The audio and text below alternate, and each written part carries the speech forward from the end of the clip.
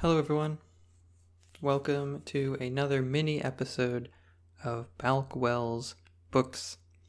Today we're going to discuss a work from probably my favorite author, at least one of them, Herman Melville.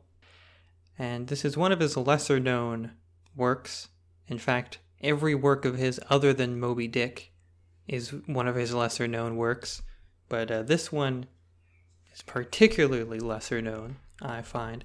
And this is Mardi, also called Mardi and A Voyage Thither. And you don't often see books with the word thither in the title, which makes this particularly intriguing. This is Herman Melville's third novel, published in 1849. That's Mardi with a D and an I. I feel like maybe you're supposed to roll your R's or something, because I just feel like Doc Brown from Back to the Future saying Mardi. But that's the only way I know how to say it. I don't know how to roll my R's. So, Mardi by Herman Melville. So, being his third novel, of course, he wrote two books before this. And these were his first novel, Typee, and his second novel, Omoo. Now, both of these books are based on Herman Melville's real experiences at sea. Anyone who's read Moby Dick will not be surprised to know that Herman Melville spent quite a lot of his, younger years on a boat. On many boats, doing a variety of boating activities on merchant ships, on whaling ships, of course, and on... he was in the Navy as well for a time. So these early works are, like Moby Dick, very concerned with being on boats. Typee, in particular, is about being on a boat and then leaving the boat to go and sort of visit a Polynesian island. He doesn't like the captain on the boat, and so he leaves and ends up spending some time living in a sort of native village in Polynesia, and writing about his experiences, writing about the way of life of the people there, and etc., etc. And this first book, Typee, was actually quite a big success, a relative success. I mean, it wasn't lighting the world on fire, but it was a fairly popular novel. These sorts of seafaring adventures were, and probably still are, it's a fairly popular genre. It's exciting. You've got the adventure, you've got an exotic location, you've got a way of life people don't know about, you've got experiences that they've never even conceived. So Typee sort of hit the right notes to become a fairly popular novel. And of course, Herman Melville is a good writer. And even at the early stage of his career, he was able to interest his readers through his style. After the success of this first novel, Herman Melville followed it up with a very similar sequel named Omoo, which follows pretty much soon after that book and takes place on the island of Tahiti. In Omoo, there's more discussion of the relationship between the sort of colonizers and the native villagers of the island. But for the most part, it's a fairly similar type of book. It's an account of Herman Melville's real experiences in a real place, designed for, popular appreciation, you could say. But Herman Melville, while he was achieving success with these novels, there was a sense that some part of him was not being expressed, that he had a more poetical, a more fanciful, more literary side that was sort of welling up inside of him. And when something is welling up inside of someone and not being expressed, it has the tendency to explode out. When it does finally come out, it comes out beyond anyone's control, and usually in a very extreme fashion. And this is what happened with Herman Melville when he wrote Mardi. And he actually includes in Mardi a preface to the novel, which gets at some of what we're talking about. And I will just read that for you because it's very short. And he says, quote, "Not long ago, having published 2 narratives of voyages in the Pacific, which in many quarters were received with incredulity, the thought occurred to me of indeed writing a romance of Polynesian adventure, and publishing it as such, to see whether the fiction might not, possibly, be received for a verity, in some degree the reverse of my previous experience." End quote. So, of course, what Herman Melville is saying here is that he wrote 2 books of non-fiction, mostly non-fiction. Hard to say how much of it is true and how much of it isn't, because he was the only person there for able to verify some of it. But certainly some of it seemed too interesting to be true, I suppose, too wild to be believed. And many people didn't believe him. They accused him of plagiarism. They accused him of making things up. And what he said to this is, maybe I should make things up. If, when I'm writing the truth, people don't believe me, I may as well just make up very exciting untruths, and perhaps people will enjoy that even more, and perhaps they might take them to be true instead. He says, at the end of the preface, he has a short sentence, quote, "This thought was the germ of others, which have resulted in Mardi." And that is perhaps an understatement, that this thought was the germ of others, because there are quite a few different thoughts and ideas thrown in to the book Mardi. While Taipei and Omu are fairly short, relatively short, I think they're between 200 and 300 pages each, Mardi is above 700. It is a very large book for what it is, because it is not a particularly structured novel. And this is what I meant when I said that sometimes when things that are repressed explode, or come out, they tend to explode. And Mardi is definitely an explosion of ideas, an explosion of poetic fancy. It is Melville finally releasing all this literature inside of him. He is a man who loves Shakespeare, he loves Dante, he loves all these sort of literary giants, all these poets, and these people who are able to write with their imagination. You know, obviously Shakespeare didn't go to the places he wrote his books about. Dante didn't go to hell. Well, maybe he did. Most people think he probably didn't actually go to hell. But they used their imagination to express their inner beliefs. And Herman Melville, even as a young man, had a lot of beliefs about the right way of living life, the true form of liberty, and he was keenly aware of many of the problems, both of his country, the United States at the time, and also of European civilization. Now, it's not uncommon for Americans at the time to have much to say about European civilization, but Herman Melville was certainly more critical of America than many other writers were. But let's get into the actual plot of the novel, as much as there is one. So, in Mardi, we begin with a man on a boat, as usual, and Herman Melville, or the narrator, leaves the boat, he sneaks away, and ends up at a sort of archipelago of islands in the, I guess, Polynesia area. Obviously, these aren't real islands, but it's somewhere in that sort of Polynesian chain, I suppose you could call it. And these are the islands of Mardi. And when Melville arrives, he meets the people there, and for whatever reason, he is taken to be some sort of god, or some sort of reincarnation of a god from the past, or maybe some king from the past who attained deification and then died or left And now Herman Melville is back and being treated as this god. This is kind of a relatively common trope of, the villagers seeing the white man as a god.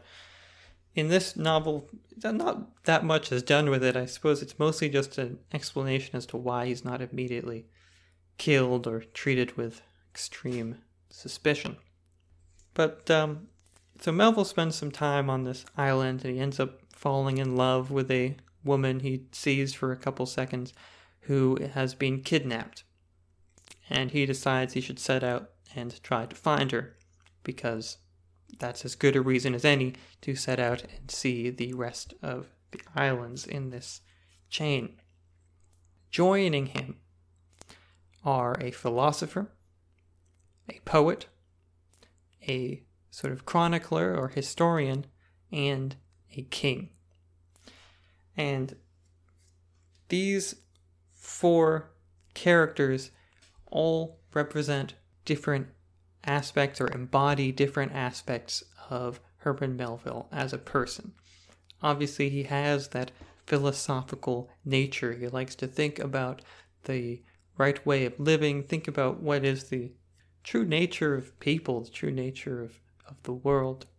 He's a poet. I mean, this is fairly obvious, being an author, and later he would write a lot of poetry. A historian. And anyone who's read Moby Dick will also be aware that he is a historian, because he loves to allude to events from history, allude to mythological events, and such forth. He has a keen interest in history. And really, these are the 3 aspects that make up many novelists. Many novelists or even philosophers, these are sort of the triad, I suppose, of the humanities, if you want to describe it that way. You have history, you have literature, and you have philosophy. And all these sort of blend together to make the ideas that make up the humanities. Then, of course, the king is there primarily to provide a more grounded view of the world and to keep everybody in line. So throughout the book, while they're traveling among these islands and traveling between these islands, the philosopher, the poet, and the chronicler will get into arguments or have heated discussions, and the king will be there to say, all right, guys, this is the final word. I'm the king. Let's just be quiet, And so that tends to be how these 4 characters interact throughout the novel. The islands themselves are a very odd collection of little vignettes. Herman Melville loves the short chapter, 1 or 2 page chapters where you get at something and then that's it, on to something else the next time. So that is sort of a perfect format for this particular book, because Mardi, the islands of Mardi, there are a lot of them. And there's a lot going on. And so they are hopping between these islands, and these islands are sometimes parable or sort of allegorical islands. Sometimes they seem to relate to real world locations. Some islands are obvious parodies of the United States or European countries like England or France or etc. Some islands, that's very clear. Some islands, they might be parodies, they might be allegories, but it's not really clear what he's really trying to talk about. Some of them are sort of explorations of philosophical ideas or sort of political ideas about ways to organize groups of people, and some of them are just nonsense. It seems that Melville sat down and was just throwing out these ideas one after the other, and because there's not really much plot that needs to happen at each of these islands, he shows up, he describes everything that's there, and when he's done, he says, well, the girl they were looking for wasn't there. Off we go to the next one. So It's a very funny novel because it's not cohesive, but it works for exactly what he wants to do here. Melville just wants to talk about a lot of different things, and he wants a sort of literary structure with which to do so. A very loose structure, but a structure nonetheless. A sort of imaginary world in which he can place all these. Melville's not about to write an actual book of philosophy. He doesn't like to get at it that directly. So he needs this sort of fictional conceit. What this does mean is, of course, that none of these ideas are fleshed out, or very few are fleshed out that rigorously. But of course, that's also part of the charm, is that it gives you the avenue to think about these more on yourselves. He introduces you to a strange idea that you might not have thought about, explores it a little bit, and then off to the next thing. As you might imagine, such a sort of non-structure and such a sort of non-novel type of novel was not particularly well received by the critical audience, or the critics, the people writing reviews. And it's kind of hard to argue with these critics. I mean, if I was tasked with reviewing this novel for the general audience, I probably wouldn't recommend it because most people probably won't like it. You know, it's not a popular type of book. It doesn't have a plot of, much of a plot. It doesn't have a lot of action. It doesn't have a through line. It doesn't leave you suspenseful. It doesn't make you wonder what's going to happen next, except in a sort of abstract, I wonder what he wants to talk about in the next chapter sort of feeling. So there is a certain justice in the fact that critics read this book and said, probably not worth reading,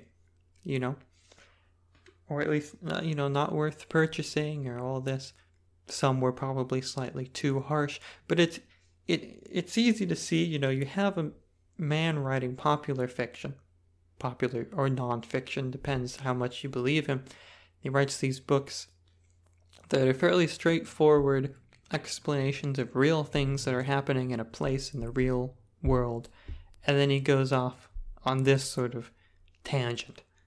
And these critics are right to say, if you enjoyed the first two books for the reasons that they were enjoyed, you might not enjoy this one.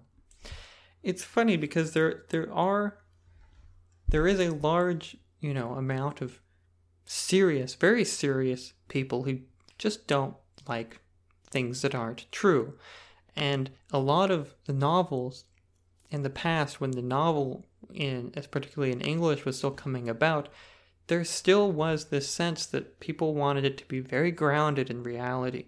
And they wanted it to feel true. I mean, Robinson Crusoe, one of the first novels, popularized in English, people thought it was real. People thought there was a real guy named Robinson Crusoe. And the man who wrote it, Daniel Defoe, was a newspaper reporter.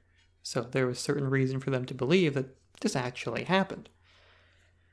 Mardi it's impossible to believe that this happened. It's ridiculous. It's a crazy story of people traveling in a crazy world. But sort of what this shows, what the critical reception might show, is some of the limits of contemporary criticism.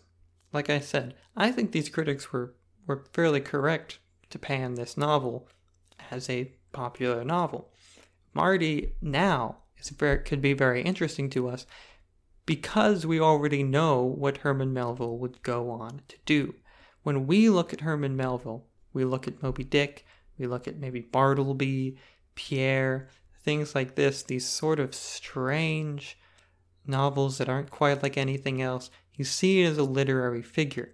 And so when we go backwards and we look at his earlier works, we see in them the germs of those masterworks.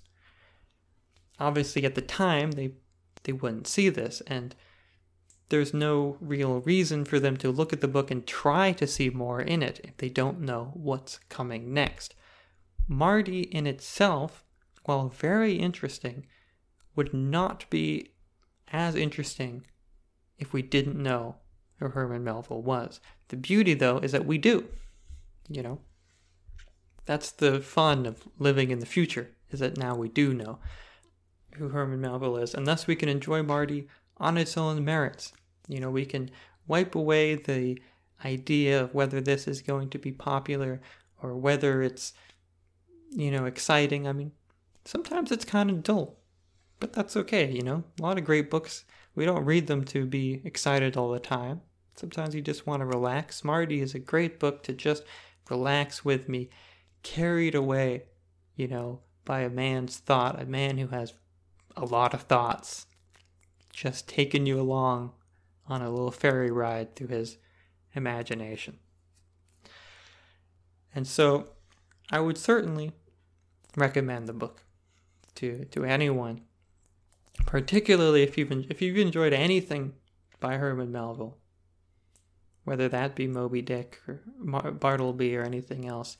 There's certainly a lot to get here. If you feel any sympathy with the man, this is a great book for you to take a look at.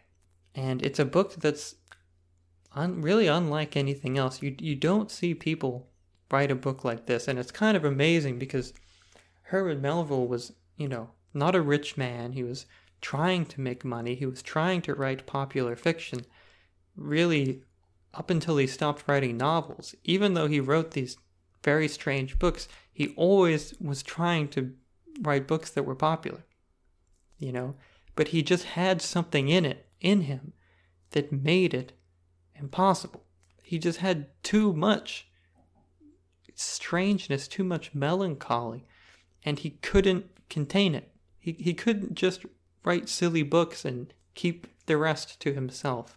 It all had to come out or nothing at all. And eventually, it was almost nothing at all for the later half of his life.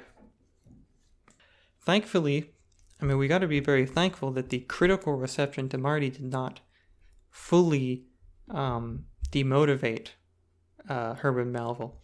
Afterwards, he wrote two sort of more workmanlike novels, Red Burn and White Jacket, which were going back to the Typee and Omu style of, here's some stuff that happened to me on a boat. You know, and those books are good. They're nice, you know, there's nothing wrong with them. But they don't compare really to something like Moby Dick, or even to something like Mardi. I think even for all its failures, Mardi, it has a lot of, there's much to be interested in this novel. So, I would say Mardi, it's an interesting book. It's got a lot going on in it.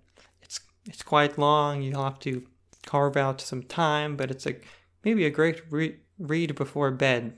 Short chapters, little nice tidbits, something to dream about when you fall asleep.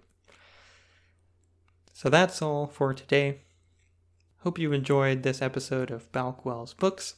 As always, I enjoyed sitting here and talking to you. Herman Melville is one of my favorite authors, if not my absolute favorite, and I love all his books, even the strange ones, even the ones that don't quite work as well. If you like the show, you can subscribe on Apple Podcasts or Spotify or anywhere like this, or you can head to my website, balquill.substack.com. If you subscribe there, you will be notified by email of new episodes of Balkwell's Books, as well as new essays. I publish an essay on my website every 2 weeks. If you like this, you'll like those. Thanks for listening. I've been Balkwell, and goodbye.